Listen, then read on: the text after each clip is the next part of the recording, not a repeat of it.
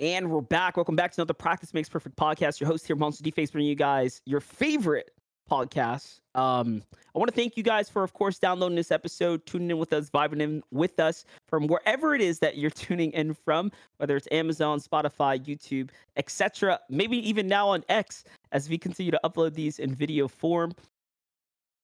What we want to say is, don't forget to leave your reviews, check these out, share these, and let us know your thoughts on the video versions of the podcast. With that being said, we are off to a hot start today. We have a special guest joining us here today. It's going to be Destiny's Jesus, someone who has been a part of the Fortnite community since the earliest days. We're talking 2017. I fact-checked with him before we pressed the record button. Destiny, what's up, brother? Thank you for having me. Nice to get on the podcast finally. Absolutely, man. We thank you for your time and honestly your knowledge, because I'm looking forward to talking about all things, not only about yourself, but maybe some of your earliest experiences, of course, jumping into Fortnite, being a part of this community, and kind of what made you decide this is going to be one of the spaces you were going to build in, right? I think it's so interesting that we all have a different reason as to why we stuck around. Yeah. Before we get into that, though, we want to also introduce our guy, John, who's on the production, on the mix today. John, what's up, bro? Yo, what's up, everybody? Fortnite is the future, and but if you like other games, we're glad that you're here too. Shout out to everyone that has been playing Counter-Strike since the 80s. You know, we support you and we love you. Dude, John's an absolute boomer when it comes down to it. But no, seriously, Destiny, let's start with you, man. I wanna start there. I know I kind of dropped a bit of a loaded question, but you've been a part of Fortnite since the earliest days. What about Fortnite made you stick around? I just enjoy it, man. I don't know what it is with Fortnite. Like, it's just a game I always come back to. Like, whenever I go and play like COD or CS a little bit, or even Overwatch, something, I always just come back to Fortnite, and I think it's just got that long-term appeal because it changes so much. I know it's kind of like a cliche answer or whatever, but no, it's true. It is just the game. It's like the top 3 game of all time, in my opinion. Like CS, you can maybe say like Minecraft or something for a lot of people, and then just Fortnite, just absolutely crazy game. It's got like FOMO, right? Like Fortnite is a game that's is it the first game that's gotten FOMO in it, man? Like true FOMO, global FOMO. Especially with like, I don't know how they do it. They've like coded your brain with like updates and season stuff. Especially when a new season comes out, everybody gets on for new season. The servers completely break every single time, right? Doesn't matter how bad. They released like a Transformers season, running around in the mud with a dinosaur, right? And everybody's just on the game like it's crap or something, Unbelievable. Well, there's definitely some kind of magic, some appeal to it. Early on, obviously, I recognized that this game was going to have a lot of years in front of it, and that's why I jumped in and decided to ultimately make a career out of it. Let's date back to like early Destiny Jesus. You're pretty young, right? How old are you? 24 now.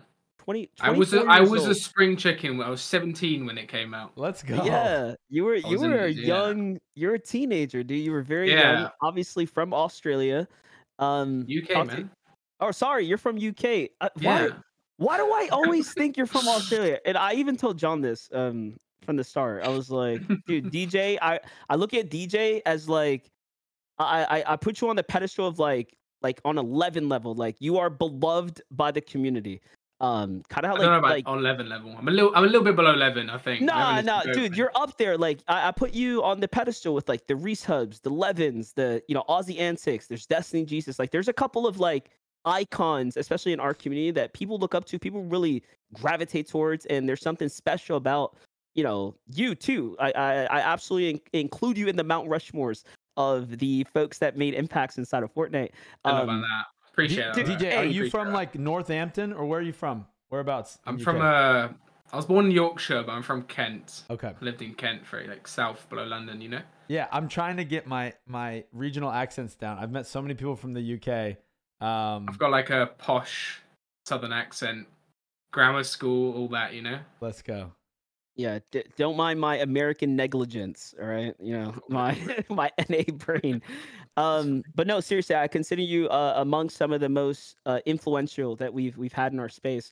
Talk to me about like early Destiny Jesus. Like, where did gaming begin for you? What kind of brought you to the competitive side? Because you're not just like someone who casually involves yourself in the Fortnite space. You are in the competitive DNA, right, of this space. Yeah, for a long time now. First things first, the name. Everybody has zero idea about the name. I used to play Destiny, right? And I showed a troll name. That is the whole. Everybody always asks me. I had a meeting with FaZe, right? And the first question they asked me was, "Why is your name DESTINYSJESUS? That's a very stupid name. Are you religious?" And I was like, "Nope, just play Destiny." And then after Destiny, I got into that was on Xbox server, right? I got into playing on computer. I played CS quite a lot. Was really into CS, doing IGL, tactics and all that sort of stuff. Yeah, and then Fortnite came out. I got into gaming quite late compared to most people that I know. Like I only really got into gaming when I was like 12 or 13 or something like that. And quite late compared to pretty much everybody. So I'm quite bad at it, obviously. That's why I'm a coach.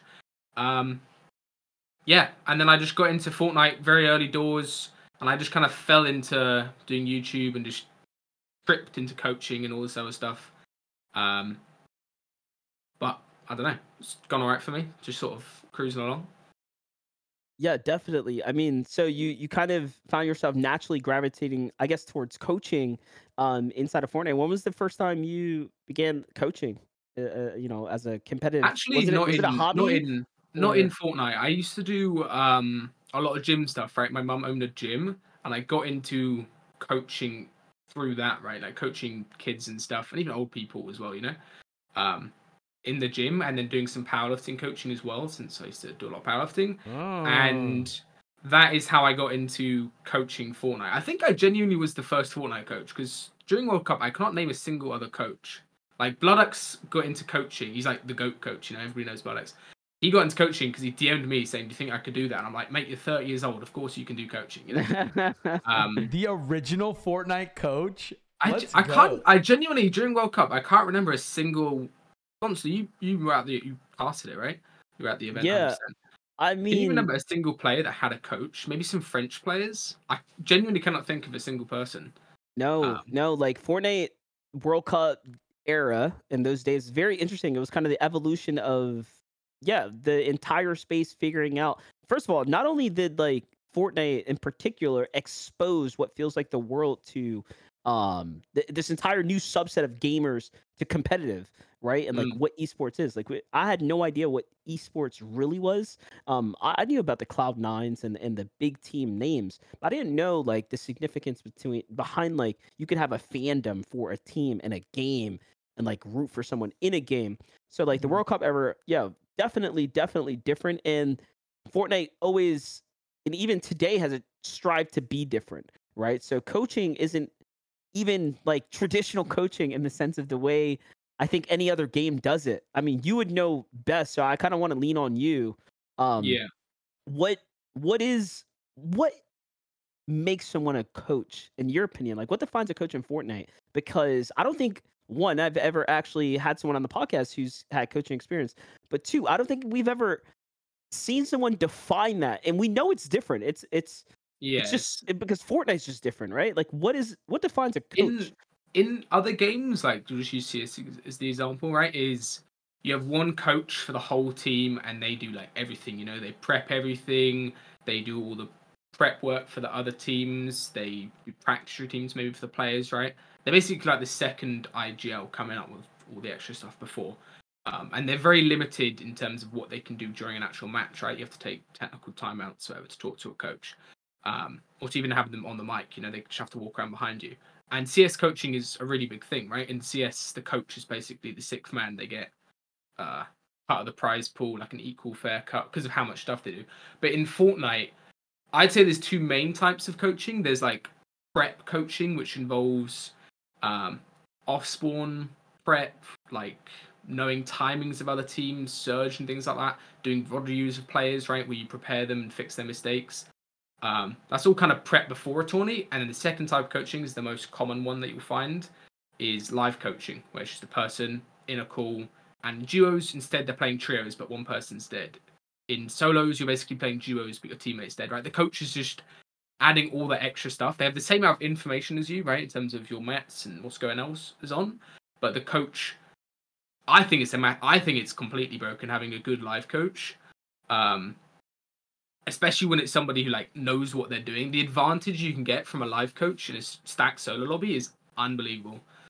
Like I would say it's probably more OP than cheating, maybe, just because of how much extra stuff you can get in value out of the coach. Yeah, that's how in DJ I grew up being a competitive Halo 3 player, and so that was the coaching we were used to. Is the coach is the fifth man, similar to CS. They're standing behind you. They're yelling. Yeah. They're calling out timers. Rockets in 2:15. Hey guys, slow your roll. Calm down.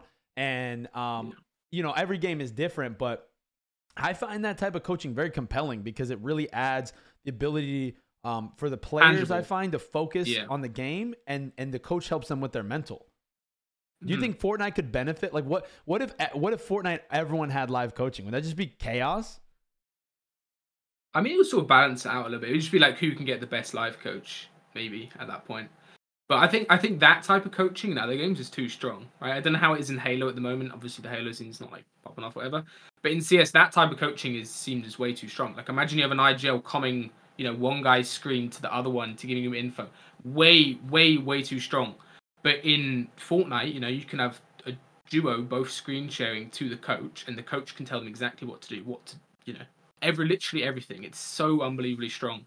So this is a little bit of a tangent, but still very much in line with this, talking about like external information that's available essentially to everyone. But when you can hone in that information and, you know, receive it, it's kind of what gives you the advantage. There's a gaming monitor that can with essentially has a little bit of AI. It reads the map essentially on your game and then gives you visual cues, like, which is like, you know, in theory. I mean, that's kind of pushing it a little bit. It's kind of cheating, yeah. But the idea is still the same as like a live coach. Like the live coach is, you know, externally downloading, processing things at a speed, and then assisting you to make decisions. And also the coach. Sorry to cut you off, but the coach is like, the way of thinking of a coach is completely different because the coach isn't doing anything, right? I'm sitting there, I don't know, I'm not doing anything. I'm just watching the screen. It's completely different than if you're playing and you're managing all these little micro actions and you're trying to make sure, you know, trying to listen to everything. Yeah,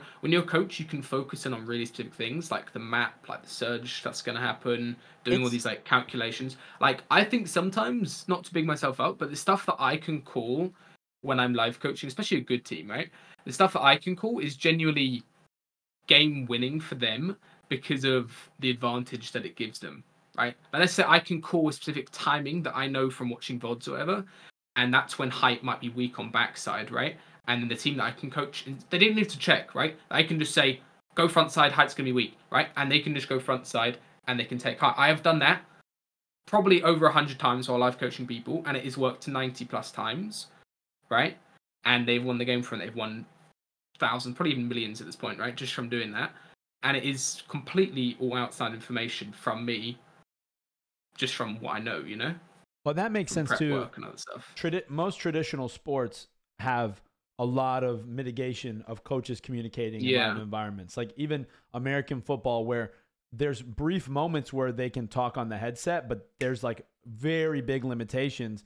I don't think, you know, proper football coaches have any kind of mechanical they're radio stuck apparatus. In their area. Yeah. In English football, regular football, right? They're stuck in the area and they have to shout out the players, right? And if it's a guy like 100 meters away across the field, right, you just shout and go up, go up. It's not really that useful. But I think in Fortnite, it's very crazy, especially when you see like the improvements some players can get from it when they're playing with a coach versus without, you know. No, 100%. There's a level of insight that I think even, you know, as a professional commentator, like you said, we're sitting from the outside looking in. Our mental, our heart rate, like our entire demeanor, we're calm. We are processing things accurately, and we're assessing a situation essentially as accurate as you can get. When you are under the when you're in charge of having to physically do the mechanics and you're playing, you're in the moment and adrenaline's pumping and the wall gets taken. You have to learn how to deal with those pressures. You have so many more pressures.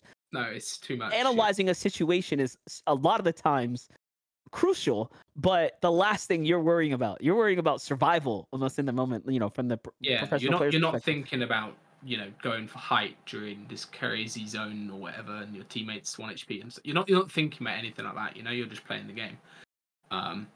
So is that and maybe live coaching should be banned, but there's really nothing they can do about it. And so I would imagine though that even live coaching in practice is that not what you do with people, right?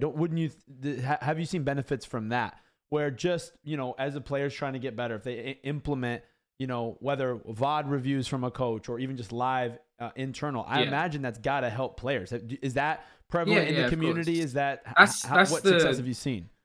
That's the main first type, is just doing prep with a player, right? Whether that's off spawn or mid game or even just vodding end games, right? And you just give them a bunch of things that they can work on, right? And they go work on it, and hopefully next week they're not doing the same thing. The key thing is of that though is you give them a bunch of things to work on, and the next week it's the same bunch of things again. They haven't fixed it, because they're just stuck. So that's kind of where live coaching is a lot more helpful to help them fix mistakes faster. But yeah, 100%. You need to do both. If you want to get good results for players, both is the best thing. Whenever I live coach somebody, I always try to watch at least 20 minutes of their stuff before, just so I know how they play, and then I can adjust, knowing off spawn, knowing mid game, knowing how they want to get surge, whatever. I can adjust all of the stuff that I'm saying to fit them. I think is the way to do it. So before we get any further, you kind of broke down coaching into 2 lanes, 2 avenues, 2 styles. Where do you find yourself as far as the type of coach you are? I know you say you like to do both, but is there a particular style that you would say you excel, maybe in one way or the other?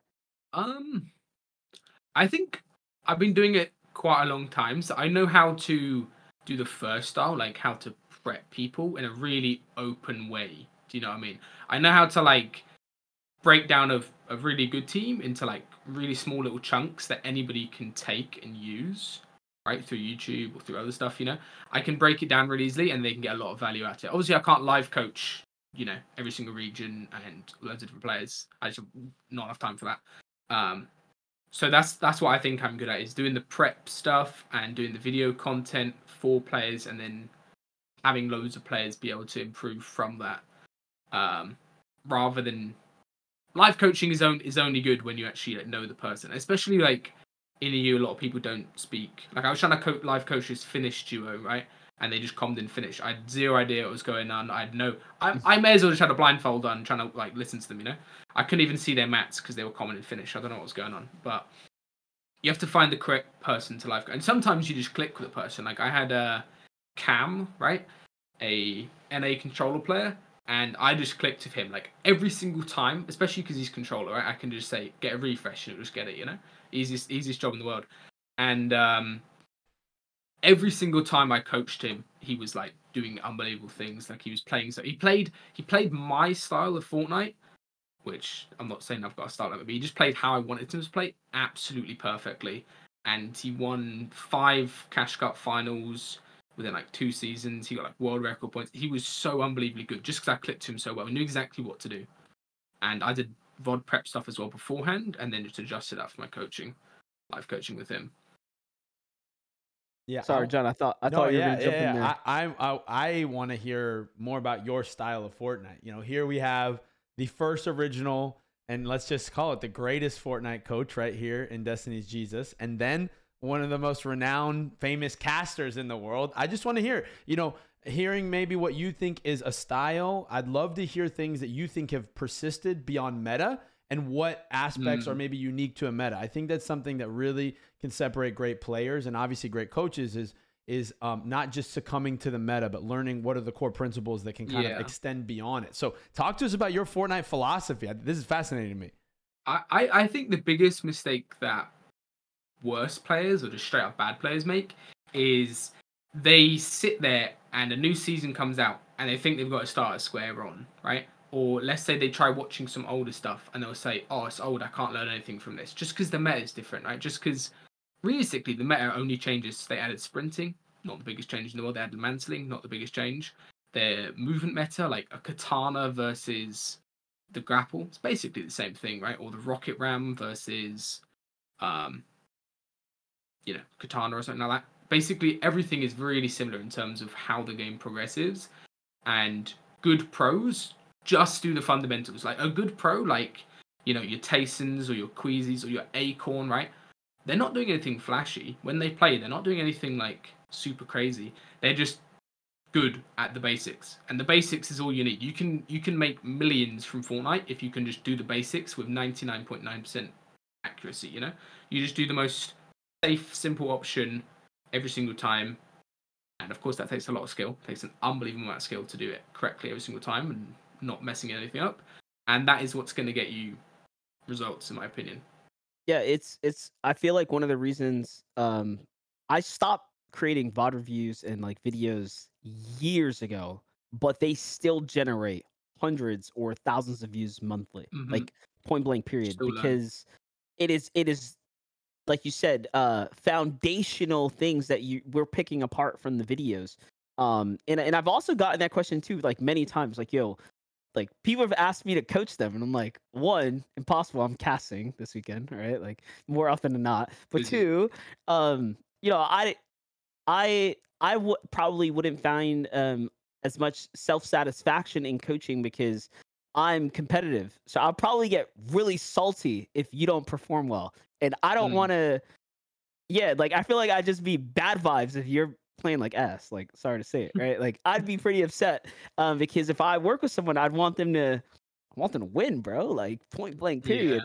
Yeah. Do you find that you kind of bring that level of like passion to coaching? Like that, like does results affect you personally? Like I know, like for me, that's what I guess that's what I kind of want to say. I know for me, like it will affect me personally, like emotionally. Like I probably wouldn't be able to sleep, like bro, because I feel so invested. I don't know. Maybe that's just like some of my empathy, or I don't know. I couldn't be a good coach. I'd be too emotionally invested. Yeah, I know you mean. I wouldn't say I got like emotionally invested. I feel like a dad. I just get disappointed, you know, when they do bad. If that makes sense. Like, yeah, you know what I mean. Like, especially, you know, what's the worst part when you spend like 10+ hours with somebody helping them, and they just do the same mistake again, and you're like, I've told you this 100 times. Oh my god, man! The amount of times that I'm coaching people and they do stuff like that. That's what I'm saying. Like, and that It's to me tough. is probably why I couldn't be able to coach. Like, I'm Yeah. not cut out for it. Like, I'd be Yeah. pretty upset. Are there any stories that you can share that maybe turn into success, or someone that you're really cool with that you wouldn't mind? I'd just be fascinated to hear, you know, a real life example Behind the scenes. Behind the scenes. Yeah. Like, you know, like, okay, like I am. So there's a reason why I put W key in everything that I do. In any game, my biggest flaw is that I'm going to over push. I'm going to overexert. I'm going to go for the play. And so if you were coaching me in any game, you'd be like, John, stay in position. But like, is there anyone that you've worked with enough that you feel like you can kind of tell us like an in-depth story, or maybe leave the names out for a good story? Okay, I've got a good one, right? So I was doing this group prep coaching for All Stars, right? You remember Monster. I was working with like all of the best pro. I basically worked with the favorites, right? I was trying to get them even more of the favorites. So I just had a guaranteed FNCS win with the players I was coaching. I was working with like Tayson, Veno, Hen, right? All these crazy names who are really good at solos. Obviously, way better than solos than I would be able to like coach at that level, you know. But I came up with loads of crazy strats. I had put genuinely so much. I don't think I've ever done that much work. Maybe aside from like World Cup, I did a lot of stuff for. Into just one event where it's like a 3-hour tourney. Everything matters on that 3 hours. And I decided, okay, I'm going to live coach Veno, who actually joined the group quite late, right? I didn't do that much prep stuff with him. And while I was live coaching him, he was on height 4 games out of 6, right? You know how hard it is to be on height in a 100-player lobby 4 times out of 6? Like, almost, I don't think anybody's ever done that, right? In the actual finals, right? And all 4 games, I've told him, don't drop down off of height, because you can just stay up and you can get, you know, just keep tarping along or just tank storm for a little bit, right?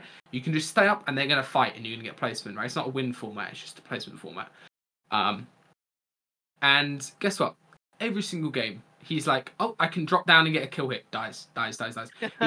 He had the best average placement out of 700 players in every single region. He had the best average placement. However, he still lost to Tayson because Tayson beat him in the final 1v1. I said, Veno, you can go watch your brackets on my YouTube, right? I said, Veno, don't drop down off of height. And Other players are fighting, and he's like, he's dropped down. He could have just kept on staying up and spraying, used Tayson's mats, and then had an easier 1v1. But he decided to drop down, missed his shot, which happens. It's Fortnite. Right. And yeah, he lost. And I couldn't believe it. The best average placement, every single region combined, and he still lost to Tayson, which of course I was coaching as well. So it's not the biggest end of the world. But I'd love for Venno to win. Like, that was his pop-off tourney. He could have won it easily. And especially when you're doing it live, right? Like, you're watching it happen in real time, and then you could I'm probably sitting there, like, my point eyes are getting wider as he drops. Oh no, man. You could probably point back to like 5 different moments where you're like, that's the one point you needed, that's the other point you could, that you could have won the tournament with. Incredible. Shout out to Venno, man. That guy is Great player. Something special for sure. Dan, that's pretty sick. So I mean, I love everything we've already gotten, dude. A lot of insight on the coaching side. I want to turn up this gas pedal a little bit. Let's talk about compensation. I feel like this is I feel like a little bit of a taboo topic, right? There's a lot of, I feel like, misconceptions amongst not professional players and community members alike, right? People think that a coach should be entitled to a professional player's earnings, and some people don't. Other people feel like you guys maybe just get paid on a cash retainer for the information, for the work. What do you find in Fortnite community in particular is the types of compensation, not necessarily, I'll just use myself. You receive or anything. No, I want to get to that. But yeah, what are the types of ways, at least in the Fortnite community, people are compensated for coaching? I think the main one for most coaches is they have a monthly and then they get a percent. Personally, this is just, I think I'm the only person. I've never, ever taken a percent from any single player that I've worked with. I wish I would. I wish I had. I was going to say, that's your mistake. But I don't really wish I would. I mean, I just personally, I couldn't, I feel like you're getting a little bit too deep into it then if you're like hoping like a 14-year-old or a 15-year-old that's good at tourney, so you can take like, even just 10%. 10% of these prize pools is like 15k. And a lot of them might have it set up where it's like pre-tax, so the player's getting the post-tax amount and they're sending the pre-tax amount. I don't know anybody that does that, but I've heard some players or some coaches have had that set up in the past, and people don't really realize that. They sign up, 10% sounds good, but when you're getting only 70k from your 100k second place payout, and the coach is getting, 10k of that, that's a big chunk. So I personally have never taken a percent off a single player I worked with ever. I've been offered a lot of crazy percents. Like, I've been offered like 50% contracts with orgs and with players and things like that, and I've said no to all of them. I personally just don't agree with taking percent from a player that you're coaching. I would rather the person, just straight up pays for the hours you put in, right? Like, just pays you, oh, you're helping me this much, this costs you this much. And also, I think one thing that a lot of people don't do is just working for free. Everybody's got this like, you need to get paid for your time. But what's the value of like getting paid like 50 or 100 an hour for working with somebody, when you can just do it for free and get more value out of that? Or even just get your foot in the door. That's how I got my foot in the door with a lot of players, right? The first player I ever coached was Benji. And I'm not charging Benji Fisher, man. Benji Fisher's the go. I'm not going to charge him anything. I think I ended up actually getting paid by his org, I'm pretty sure at the time, NRG. But they like accidentally paid me because I was doing some stuff for the other players, right? I didn't even ask them. I was like, I'm not charging Benji, but they ended up just paying me. You didn't say no, right? No, they asked me how many players that I'd done it for, and I just said, 1, 2, 3, and they were like, we'll send it for 1, 2, 3. I don't know, I was like, okay, fair enough. Yeah, but like, I genuinely don't think there's anything wrong if you want to get your foot in the door. Everybody always asks me this with players is what's the point of charging like $10 for coaching somebody for a whole tournament? Like, you're just going to find somebody worse by charging, in my opinion, right? Because you're finding the player that's desperate to get, whatever. I get offered so many times to live coach somebody, and I just know it's not going to go well. I'm not going to enjoy it because they're trying to pay me. I'd rather coach somebody that I know or that I believe is potential for free, even though I could get paid, thousands for coaching somebody for X amount of time. Yeah, and there's definitely a social currency, right? Like, yeah, I mean, let's not kid ourselves. Growing a following, building your own personal brand, I mean, you're definitely someone who So I've that's seen crazy do a value. successful job of doing that, because you have your own courses, right? All this Yeah. knowledge essentially you've been able to attain, Yeah. achieve, and build, and now you kind of sell those courses. When did you start doing that? What's that been like in that entire journey in that space? Um, I've been doing it for like 3 years, 3.5 years almost, a long, long time. So I started coaching for World Cup 2019, and I did my first masterclass 2020, um, which basically just condensing all the information that I had and all the. And I actually, the only reason I made it was because I had too many sessions, right? I was doing too much hourly work, and it was all box fight coaching, right? Nobody wanted like vodou coaching; they wanted box fight coaching with me, and I was staying awake coaching like OCE on 300 ping. And the stuff that I knew, I would beat all these players on 300 ping or like NA 100 plus ping, right? And I just condensed it all into a course, which did it right.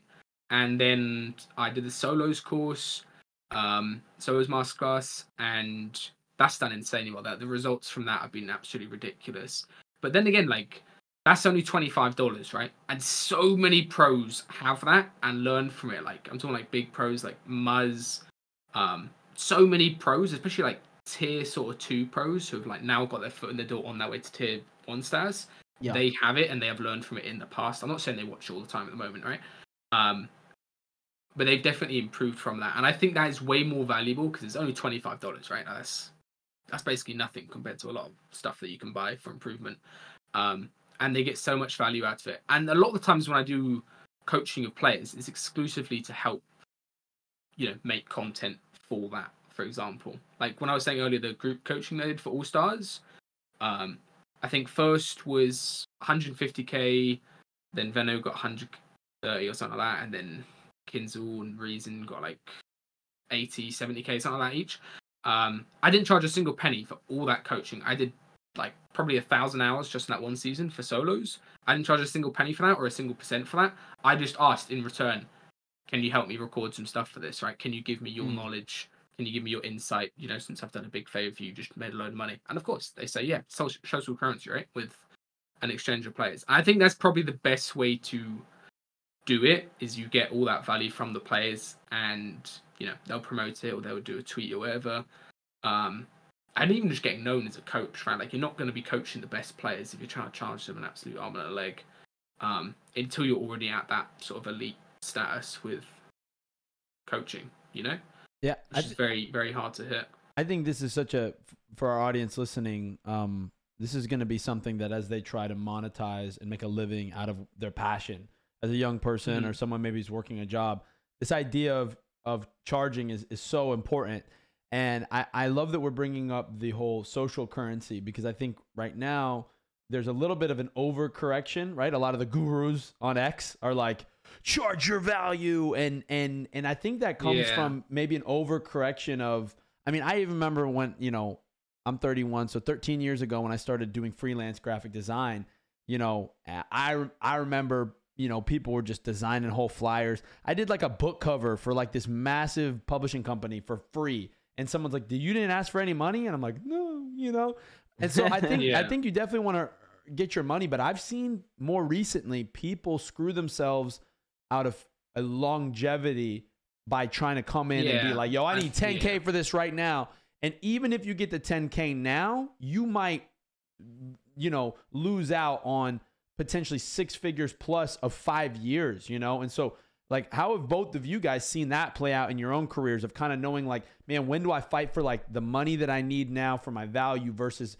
leveraging like, no, I'm actually going to do this to build the longevity of the relationships. How have you guys really worked that out practically? I'll let you go first, Destiny.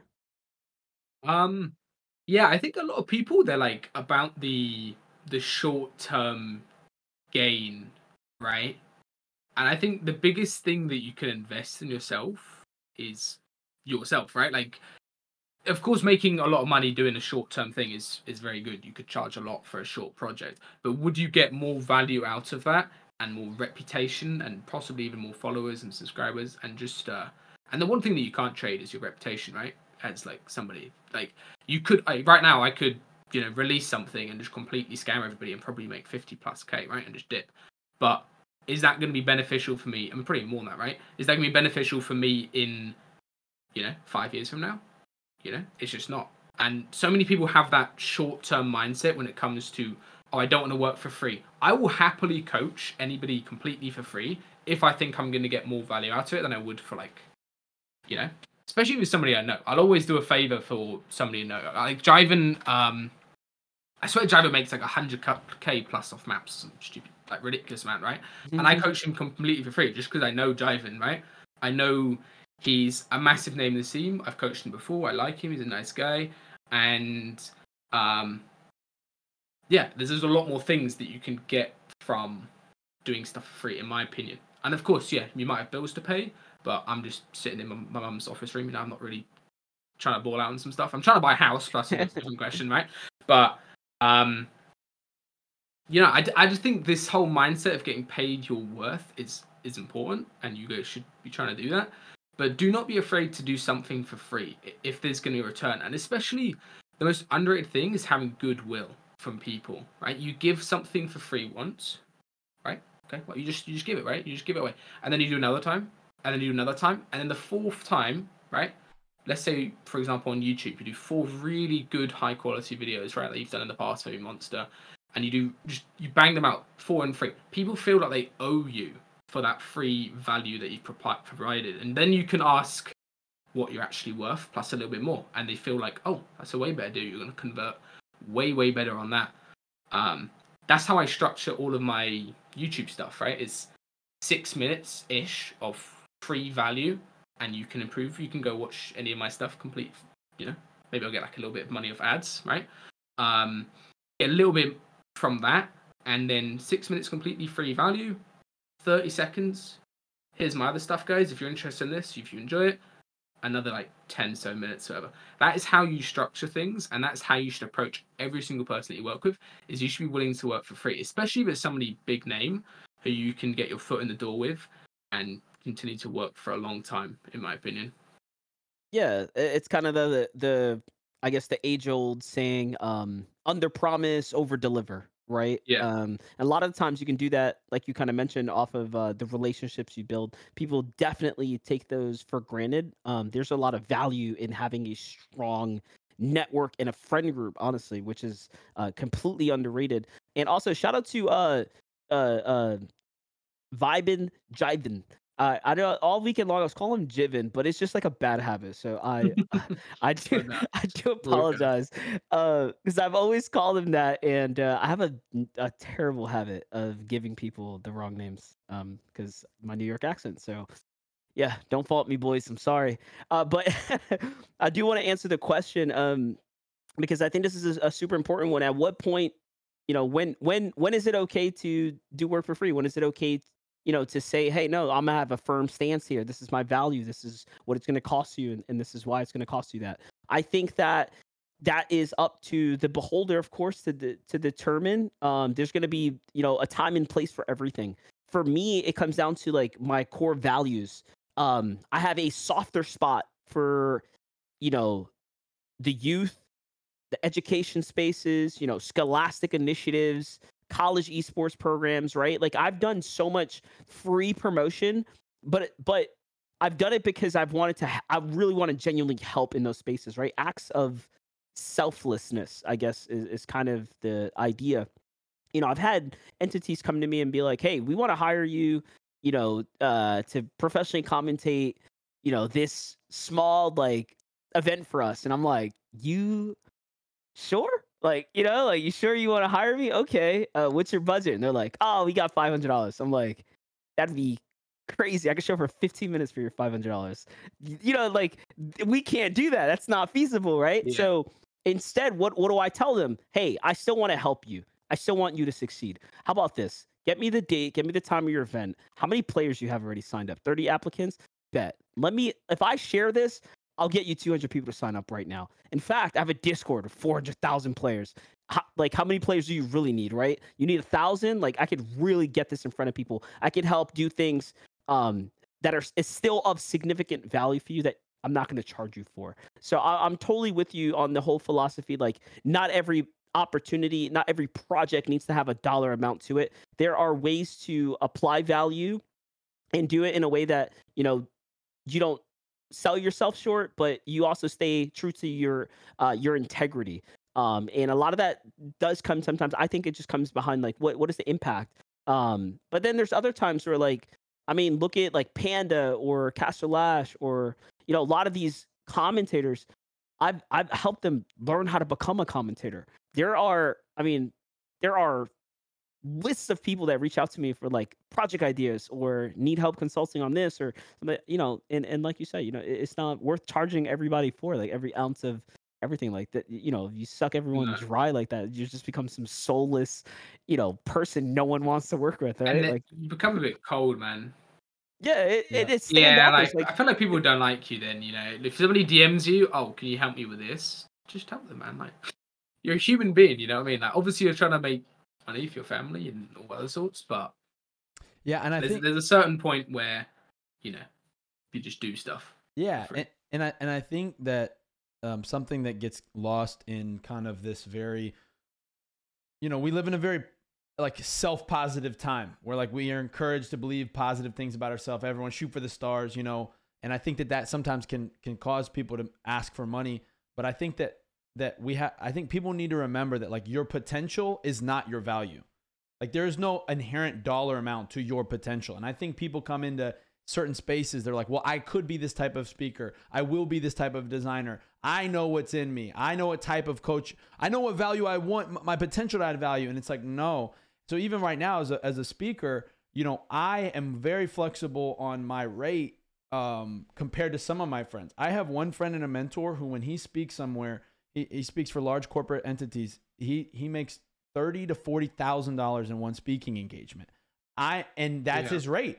But he has a decade plus on me of having built his value in real time, which is called a resume in real time. And so what I view sometimes is there are some opportunities where it might be a loss financially, but it's a gain in my resume. It's a gain in value. And I think that especially people starting out, that's, I'm in this spot as like a caster and a commentator. Like I tell Monster all the time, bro, I'll cast for free because I have high potential, but I do not have proven value as a caster. And so now there might be a day where, that changes, but right now I need to stack up some wins so that I can show that. And DJ, I hear that in your story. You're like, yo, I can now charge for a course, which is also a scalable business model because I did some hours of free work. And I just don't think most people, I would love to hear you talk about your work ethic and how you approach it. I mean, even right now as we're recording this, it's like getting close to 2 a.m.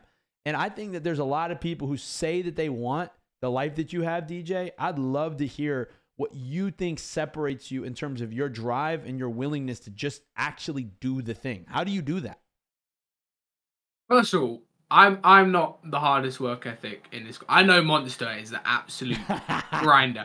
Okay, I'm before an the school, anomaly. yeah, you are a different people. Before school, I went to the cinema. I was having a nice relaxing time. I came home. I had some food. I just sat and watched TV with my dogs.